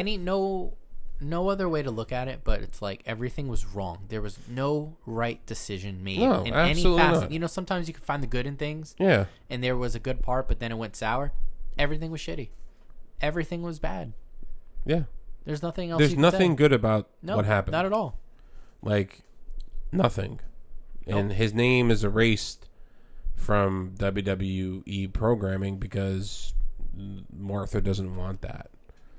She doesn't want the WWE to make money off of the death of her husband, and I can't blame her. I can't blame her. I have mixed feelings about it, but I can't blame her for it for that reason, because Vince, and like I said earlier, he is the cog in every one of these stories. Yeah. With probably the exception of who we're going to get into next, Eddie. And Benoit, because they kind of intertwine. Well, no, those guys intertwine. Yeah. But, just... Owen Hart dying is definitely the worst thing that's ever happened in wrestling. And it's really sad because it wasn't out of the ring. Yeah, he died like in a lot the of ring. other things. He died in the ring, on television, on live pay-per-view television. I can't even think about that, but why did we do a show about sad moments? I said that to you when you were like, "Oh, should we do this?" I was like, "Oh, it's gonna be a hard topic." This is gonna be a hard. I mean, we here at Sunset Flip Radio, we're always trying to come up with new episodes and topics, and as sad as this episode is, and to hear the true stories about everything that happened, it's kind of a refresher of how much Vince McMahon, the kind of person that he actually is, and how diabolical he is if you never knew that before. Call it the gift and the curse. Yeah, the gift and the curse. Like, when the average wrestling fan thinks of Vince McMahon being this pioneer in television and pioneer in business, you really don't realize that he's ruined dozens and dozens of people's lives, whether it be through steroids, whether it be through death, whether it be through cover-ups. These poor people that had to live to this day, the family of Nancy Argentino, the family of Owen Hart, the family of every wrestler that's died of steroids, it was all supplied by Vince McMahon. Yeah. Eddie Guerrero. All right. I've watched Eddie Guerrero since WCW. In the cruiserweights. In the cruiserweights. Fire division. Let me if you were to watch WCW for any reason, that's really the only reason why you should if you think of the cruiserweight, I mean... Screw the NWO. Okay, I wasn't a fan, but let's think about this. You had Eddie Guerrero, Chris Jericho, Dean Malenko, you had Rey Mysterio Jr., you had Psychosis, you had La Parka, you had the Ultimo Dragon, you had Juventud Guerrera, you had all these ridiculous Chavo Guerrero. No, Chavo? Yeah, Chavo was there. Perry Saturn too. Perry Saturn. Like, you had all this great wrestling talent. The cruiserweight division is probably the best thing that came out of WCW. Yeah. Hands down. Yep, bar none. Hogan. See, here's the thing with the cruiserweights. in the NWO. The NWO was just a moment. The Cruiserweights was a division that kind of changed the whole aspect of wrestling. They changed wrestling because they brought the smaller guy to light, which had always been there. Yeah. But now you see it featured more. Yeah. And they would start shows, put them in the middle, and whatever, and until it got bastardized with like the LWO, the Latino World Order, the and all that other Wolfpack, stuff. the LWO, the BWO, the Blue Order. the Blue Order, the NWO. So many world orders happened. Right. But no, Eddie Guerrero was different. He had this charisma that you saw a future world champion. Yeah. And I knew that he was going to go jump ship to WWF because his talents weren't being used correctly enough in WCW. Well, all those guys. Yeah. Yeah. Benoit, Malenko, Perry Saturn, and him. Juventud. Yeah, they all went. Taka Michinoku. Rey Mysterio. Mysterio. Right? Yeah, Rey Mysterio. Yeah, Rey Mysterio. Young, very, very young Rey Mysterio. Oh, yeah. And like it was like every week it was either like Rey Mysterio against Eddie Guerrero, Chris Jericho against Eddie Guerrero, Dean Malenko versus Juventud Guerrero, Ultimo Dragon versus Chris Jericho. All these guys were like just producing crazy technical, and this is on Nitro. Yep. Like some of the greatest wrestling in WCW happened. Like those were the best wrestlers in WCW because when I think of WCW, I think of one big gimmick. I don't think of wrestling. I do like, too. I think I do too. I think of. I can't put Ric Flair. Sorry for cutting you off. I can't put Ric Flair in the conversation of being great wrestlers at the time because Ric Flair's time in WCW was at the latter end of his career when WCW was hitting high the numbers. Right. When you think of technical wrestling, if you're a fan of this podcast and you like wrestling, or if you like gimmicks, or if you like just personalities, if you do like wrestling though, which you should if you listen to this, the best wrestling on WCW is hands down the Cruiserweights. Yeah. And I will argue and I will debate that with anybody to this day. Yep. I don't care what anyone says. The NWO was just a stable that was built to rival McMahon. The division of the Cruiserweights changed the wrestling aspect so you tuned in. And quietly, too. It did. It was little talked about. It was. Yeah. And but it was must watch if you were into it. Yeah. It was must watch. And he did spend time in ECW also. Yeah. Like Paul Heyman brought him in and Benoit in and Jericho in and Rey Mysterio in. And they did wrestle for ECW also. Doing the same stuff. So Eddie Guerrero comes to WWE, part of the Radicals, right? And there they are sitting on the row. other side, front row. Yeah, so it's like a kind of an invasion angle, right? This was part of the invasion or pre-invasion invasion, if that makes sense. You know, they came over the big invasion. They came over before WCW was bought by the McMahons. And you got that invasion, quote unquote, invasion angle, which was laughable. So those guys were already there. So those seeds had been planted. They started to slowly make their mark. I do remember when they debuted too. So do I. Yeah, sitting in front row. Yeah. But he was, I think, more of his popularity came after the Radicals, obviously. Yeah, and as he started to get into his singles push. Yes. Yep. Singles push. When he was with China. Yeah. When he was with China, that was great programming because that was funny. It was funny, and she was a champion. He was a champion. Yep. And they bonded really well with each other. But, they really did. But the best thing that happened to Guerrero was the brand split at the aggression time. He was part of that SmackDown, the SmackDown 6 or 5. whatever, the 5. Yeah. Paul Heyman wanted him. He knew who he had because he's known him. Yeah. So he made a trade to bring Guerrero. He's like, I want Eddie Guerrero on SmackDown. So you have Eddie Guerrero, you have Kurt Angle, you have Edge, you have Brock Lesnar, right? And Chris Benoit, and you also have The Undertaker. Like, no, Chris Benoit wasn't there. He was in Raw. Yeah. The Undertaker. So, like, Undertaker, yeah. Eddie Guerrero caught so much popularity, I think, faster than I can think of a wrestler at that time because of his whole Latino Heat gimmick, his Lie, Cheat, Steal. He was a phenomenal wrestler. Cheat, and Steal. I'm Your Poppy. Yeah. Yep. Came out in that cool Cadillac. Yeah. Man. And like that was an entrance too, when he became champion, that was a phenomenal moment because that was one of the things. He came out in that Cadillac that time he won the championship, right? Yeah, against No Way Out against Brock Lesnar. Yep. In his hometown. San Antonio? Yes. Was it San Antonio? I think it was his hometown. I remember him diving into the crowd, though. And it was a match with Lesnar, and he frog splashed him and he beat him, and like he was the champion. But like there was a dark side of him. He Outside alcoholic, of the ring, right? Of course. alcoholic, steroids, Pills. drugs, pills. He was actually fired Yes. by WWF. Yes. So For a he's hot minute too. fired and he's rehired and he's born again, Yeah. right? And he has this relationship with Benoit that dates back To the late 80s. to the late 80s when they wrestled in Japan together. Yes. And when I think he was wearing a mask at that time. Yeah. It was like the red something. Yeah. Yeah. And the moment that they had together at WrestleMania 20, that was not scripted. No, and you couldn't No. write that. That was pure emotion between two guys Yeah. who came up together, who Yeah. went through the ups and downs together, and who went Made it through together. Guerrero's substance abuse together. And Benoit was a 1,000 times better person from what I'd heard of when Guerrero was still alive. Mm-hmm.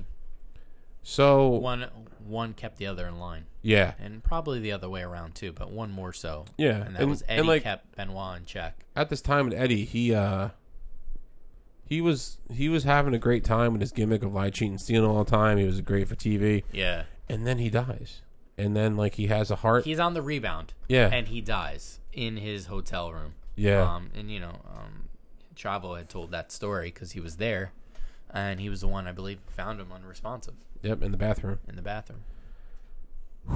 That was bad. That was next morning he came. That was different because the WWE lost somebody who was at the top of their Oh, performance. man. Could you imagine if he was Can you imagine if he around? was around? Oh, my God. Him and Randy Orton. Him and the Legend I Killer would just gimmick. love to see him. Hopefully, he would still be in good health. Him and just Sasha. Oh yeah. Just do a quick something. Yeah, and there's so many wrestlers that pay tribute to him. Yeah. There's so many wrestlers like he's one of the guys who's used guys. What was the Use guys. Use. Donna Bodies? Donna bodies. You're like, the body Donnas. I'm like, oh, But yeah. no, the Donna Bodies. Use guys. The Hey, use guys. Donna bodies for Dorchester. No, Rey Octagon Mysterio. Harvard Yard. Eddie Guerrero is probably one of the biggest influences on a lot of wrestlers today. Right. If you look including at Ray. Sasha, if you look at Rey Mysterio, you look at Andrade. Dominic on a pole match. Um, Custody of Dominic match. Yeah, Humberto Carrillo. The list goes on and on. But his timely death, also Untimely. death. Sorry. Now this is real. He really had a heart attack, and his untimely death kind of leads us into what is known as the darkest Period shadow of all them. Yeah. The Chris Benoit story. So, Oh, I see your face. That's a where serious stink face right there. where do we begin? Let's begin. Well, let's begin at where we left off with Eddie. Yeah, I would say. Well, leading up before Eddie Guerrero's passing was a lot of moments that we heard about how Benoit was always on the road with Guerrero. They were always riding buddies, and doing this, they're doing that. They're best of friends. The families are going on vacation together, all the stuff. And when he passes away, Benoit just like he's over. I mean, obviously he's very emotional, but it was like Over the top. over the top. Like I mean, listen, we get emotional when we lose loved ones too. yeah, But I think this hit on a different level, and everybody takes things differently too. So we Yes. always have to keep that in mind. yes. You know, everybody's affected differently. Like he was sleeping in Eddie's bed with his pillow, Yeah. hugging it and crying it. So I mean, there was a brotherhood Yeah. angle there. Obviously, when you've known a guy for as long as they've known each other and they've been through so much together. Yeah, and they did that tribute for Eddie too, and he was crying while he was Yeah, he was doing crying the interview. entire He didn't time. want to do it, but he did it. Yeah, and he was there at the Hall of Fame speech too because he got that the next year. Mm-hmm. And Benoit's wrestling another couple years after he Eddie passes. Eddie passes, I and think it's about 2 years or so. There's news from WWE that Chris Benoit died. No one knew what really happened. So He was supposed to be in Houston or something Yeah. for pay-per-view. but He didn't make the call time or whatever, and he sent a text message to his neighbor on that Friday. on that Friday and said the dogs are in the backyard, everything's okay. And then he texted Chavo something, and he texted a couple guys, and then they actually had to get the cops to come and check out the house. Well, he was supposed to. I think Chavo or somebody wanted him to go with him somewhere, go on the road, and just travel to the next city or wherever they were supposed to be for the pay-per-view. And he was like, "No, I got to get home." His wife, I think Nancy, right? yeah. And his son was sick. He said they had like food poisoning or something. So I get home. Well, long story short, little did we know they had already been dead. Yeah. So they were dead for about 2 days. 2 days, along with himself. Well, so- I think he did that a little after, but yeah, Yeah. almost. By the time he was found, it probably ended up being 2 full days for himself and maybe about 2.5, 3 days for his family. So I believe they found him on a Sunday. No, Monday. It was a Monday because they canceled Monday Night Raw, and they made a tribute show for him. Yes. And then the next day, everything came out. Yeah. So Monday afternoon, or Monday morning, Monday afternoon, WWE releases that he died, and there's no other information except that. Right. So They didn't know the full They didn't know story. anything. So they run this show on And Raw. I'm sure that McMahon was trying to call and do whatever McMahon stuff he could do. Yeah. So the way Raw started that week, and actually the way it ended the week before, was the death of Mr. McMahon. Remember his limousine blown up? And yes, and they never completed that angle. They never completed that angle. And Wow, yeah, the limousine. Holy shit. yeah. Damn. And then the next week he's standing in the middle of the ring and he comes out and says, today was supposed to be the storyline of Mr. McMahon's demise, but we lost one of our wrestlers, Chris Benoit, and they're going to dedicate the show to him. Not knowing what they will know hours which was rightfully later. so, because I mean they didn't know anything, so you dedicate the show to him. And I didn't watch that Raw. I know there were snippets and clips of his matches. You can find it. I'm wondering if they ever did interviews. They probably did with the wrestlers, right? Interviews for Like they did with Eddie. and Owen. Yeah, they did do that. Yeah. They played it because somebody was on it. Chavo said stuff. Oh yeah. Yeah, they said in the show, and he said whatever, and then he comes to find out that now Chavo's made a fool after all the other information comes out, and then that's where they went and they did what they did after that. So it's Tuesday, and there's news that come out that he ended up killing his wife and killing their son. Yeah, one of their sons. One of their sons. The other Because son the was other with son his- was at his his mother's. His mother's. I think it was the grandmother's house or something like that. I think it was at his mom's Oh, or somebody's house. Somebody's yeah, house, some one of the family. other family members' house. Yeah, But we start to learn David. a lot of Is his name David. we start to learn a lot of eerie moments from that. Yeah, The fact that he gave his kid something, right? He gave his kid some sort of a sedative. a sedative, and I think I don't think he and- gave it to Nancy. He gave the kid a sedative, I know that. and he And then I think smothered him. I think he put him in the crippler crossface. I think he smothered him with the pillow. Yeah. Yeah. He put him with- No, I think he Sorry. did. No, I really think he did. I thought he did. I thought he put him in his hole and strangled him. Oh, Jesus Christ. That's even worse, dude. Let's just go with he strangled him Yeah. with the pillow because Um, I can't imagine. I mean, Nancy, Oh. I know he strangled her. Yeah. And then he hung himself on a tricep pull-down machine. Yeah. But there was a knife under his son's bed. And a Bible. There were Bibles open on a certain page, folded at each of them's feet, and he hung himself. Yeah. And And he wanted to make it look like murder, but there was no blood. yeah, So, I mean, it was just whole. it was just it was a suicide murder, and it really rocked the world of wrestling and the world of McMahon, because once they find out, Oh, something finally rocked this guy's Yeah. world, huh? Jeez. after the hour and a half we've been talking about this, and we finally realize that his back's up against the wall now, because it comes out that he did commit suicide and killed his family. So the whole night before, you have to erase from memory of not just you, but every fan in the world. And you come out on Sci-Fi and ECW that night, which you never did. Yeah. And they filmed the show. But before the show, he comes out and says, due to the events that we found out now about Chris Benoit, his name will never be mentioned again in programming. Right. And wasn't that true? So, as much as Vince McMahon is a scumbag, for him to say that was the right thing to do. Yeah, but he learned how long after? With all the other things that have happened? Yeah, well, I don't think he found out about the details until the next day. No. I believe that. Yeah. I believe that wholeheartedly. But I'm saying, he finally did the right thing after how many countless people died or whatever. You know what I mean? Like, come on, man. It took Nancy Argentino dying. It took Owen Hart. It took all these guys and women dying. Right. And to other realize- wrestlers in the past. Let's not forget about the others who were predeceased. Yeah, I mean, I can rattle names Oh, off I know right you now. can, yeah. Big Boss Man, Rick Rude, Mr. Perfect. Majority of those people behind you Yeah. are dead, by the way, on that Yeah. poster. Everybody on our wall over here. Yeah. With the exception of a select few. Yeah. I mean, they're like dead. But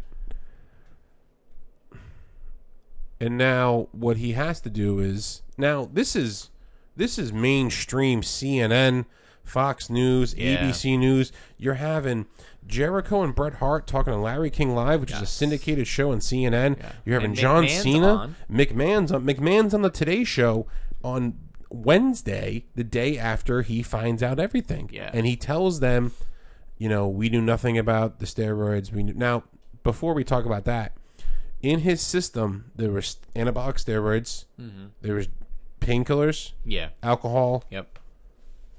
I don't think any coke. He No. was never into that. I know that. I don't think it was, It was pills, it was steroids, and it was alcohol. Yeah.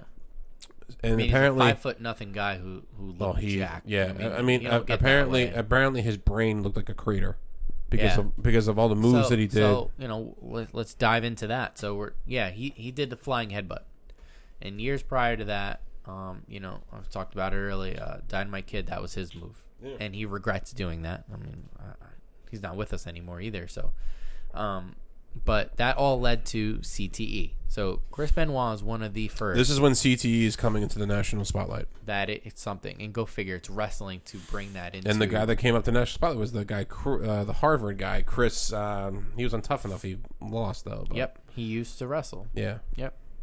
Because he looked into it. Yeah. He was the one who got the brain, who did the research, he did all that. Yeah.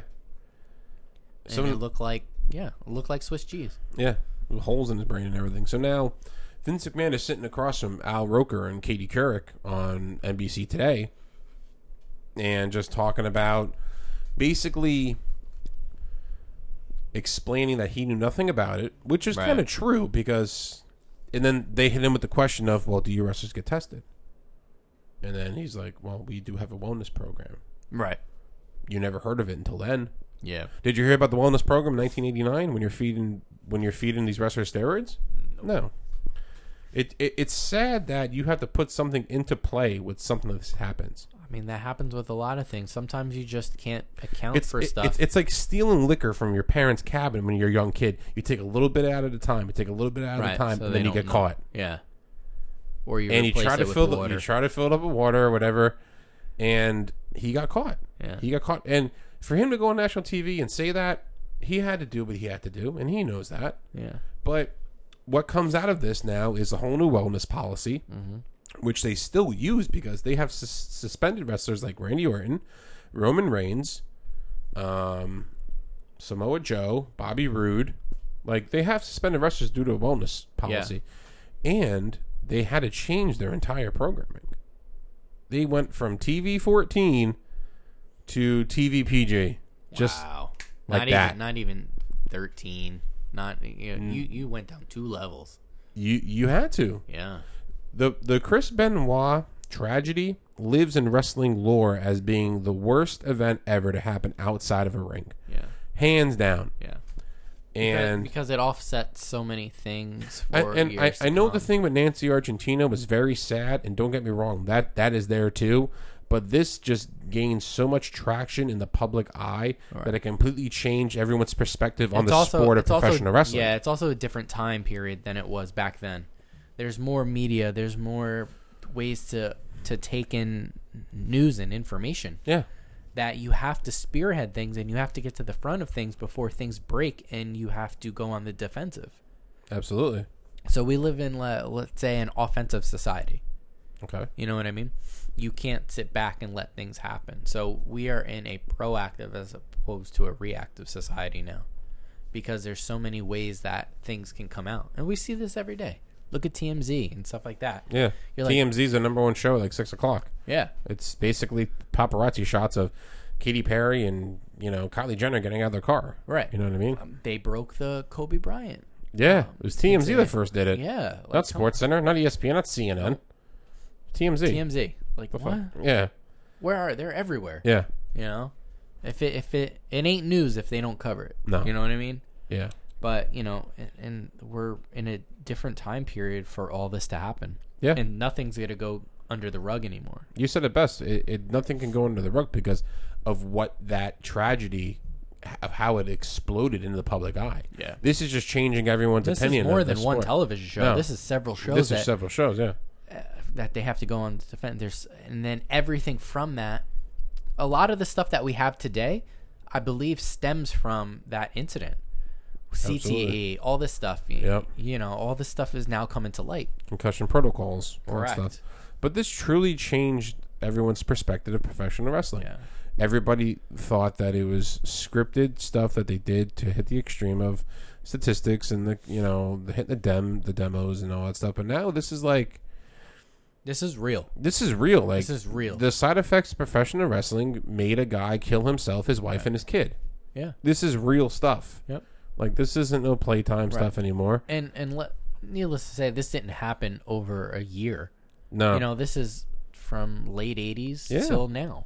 Yeah, but now I think Living that lifestyle is not easy. I And think there's countless people who will tell you that. yeah, the Benoit tragedy was like the cherry on top of an ice cream sundae. It put you over the edge. And it's so crazy to talk about somebody who's been erased from television that if you watched it live and growing up through that, you're like, how do you erase somebody? Yeah. And you've seen it with your own two eyes, Yeah. and you don't want me to, whatever. And listen, I can go find it. Yeah, I can. And that's fine. And, I can. and they're you like, can- listen, if you yeah. can find it, that's fine. That's on you. But, however, we're never going to mention that or tell you that. Yeah. But then when you live it, like ourselves, it's like, this is so weird talking about it because it's like, dude, this fucking just happened.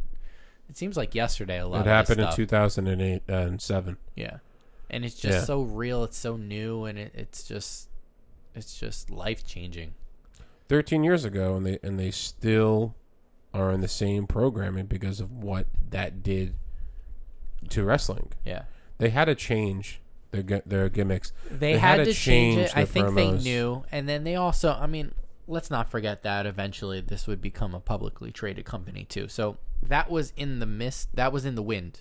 Like, that was there in the background. Mm-hmm. All this other stuff brought it to light and brought it even faster than we Yeah. thought we would see it. Because, you could go and you watch that product, and you watch a product from a year exactly before that till after that, and 6 months after that, it's like watching two different shows. It is.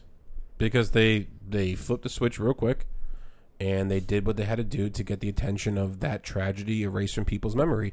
If you You have really to go. It's called damage control. Yeah, you have to go in damage control. Yeah. If you ask any wrestling fan out there, I don't Yeah. care who it is, and you ask them when they watch wrestling, I watched wrestling, Stone Cold and The Rock. Okay. Yeah. What was the worst thing that ever happened in wrestling? Oh, when Chris Benoit killed his family. When Owen Hart fell from the ceiling. How Eddie Guerrero just tragically passed. I don't think a lot of people know about Jimmy Snuka. That was back in '83. But all these moments that we explained, Our parents, like nobody today. yeah, Like at our all these moments that we talked about are truly the darkest moments in wrestling history. Yeah, man. Yeah. So the only person after hearing this podcast that you should really take in consideration as being the catalyst for all this is hands down Vincent Kennedy McMahon. I think what he did. He's the cog in the center of the wheel. I have two sides of this. I appreciate what he did for the company, because as being a lifelong wrestling fan, Right. I watched his product since I was 4 years old, And still do. You know what I mean? I am a 34-year-old man. Alex is what? I'm 32. You're 32. Fucking handsome. Yeah, we're both in our early 30s, and we watch professional wrestling that's garnered towards younger kids. But there's fans out there that are older than us that Right. are As, our as age. I'm recording, I have a Rock shirt on. Yeah. A lot of the shirts that I own right now are all like wrestling related shirts. There's so fans go out there figure. that are older than us, that are younger than us, that really appreciate the business of wrestling, and that's something that Vince McMahon did. But in my opinion, it hurts me to say that Vince McMahon has put a dark spot in my wrestling watching career, because he has, with all this stuff that we just talked about. There's been so much good and so much bad. Yeah. Like it's just it's the shittiest perfect blend of everything. Do I And appreciate him as a person? I appreciate him as a businessman, what he did for wrestling, because he truly changed it. I have zero respect for him as a person. I do. I don't. I do not. I have zero respect for him as a person. Can't fault you. I Can't say you're wrong. Yeah, I really can't. And after listening to this podcast, I really hope that everybody got a perspective of the dark side, or the moments, the shadows of professional wrestling that a lot of people don't really know. Yeah, and do your due diligence and Google it. And listen, we didn't touch on everything because Yeah. there's so many other things. And there's a lot of stuff that didn't happen I mean, inside of the WWE ring. Yeah, like Either. okay, the Bruiser fact Brody, that like there's other Bruiser people. Brody, the fact that they changed their name from the WWF to WWE, that was a God. big thing. That was controversy all day. Yeah. Just so many other moments. People getting hurt in the ring, and there's no health insurance. Like that stuff we really didn't talk about. That's a whole That's a whole episode nother on it. episode. Oh, that's fucked up considering them as freelance employees. You know what I Yeah. mean? Like, don't get me started. Yeah, on that's that. bad. Don't get me started But, on that. It's too late right yeah, now to start that. But listen, we really appreciate listening to this podcast, because this is kind of the opposite of the kind of the mentality that we've been given so far in the first 16 episodes. We want you to listen to this podcast because you truly care about the sport of professional wrestling, and you want to hear two schmucks talk about it, or Right. Donna Bodies talk about it. Joey Schmoot. Joey Schmutz and Nick Papagiorgio. But no, this whole podcast for you is to get away from anything that's going on wrong in your life, and you want to hear us talk about wrestling and just to garner your knowledge more about the sport that we both love. You're right. Right? So on that note, you can always follow us on Podbean, follow us on Instagram and Facebook, like us, follow us, check us out always. Yeah. Listen to Give us. us a 5-star review. Give us a 5-star. We want to keep going. We're hitting We up there need in the your rankings. We appreciate you liking our posts. We appreciate you, everything that you do.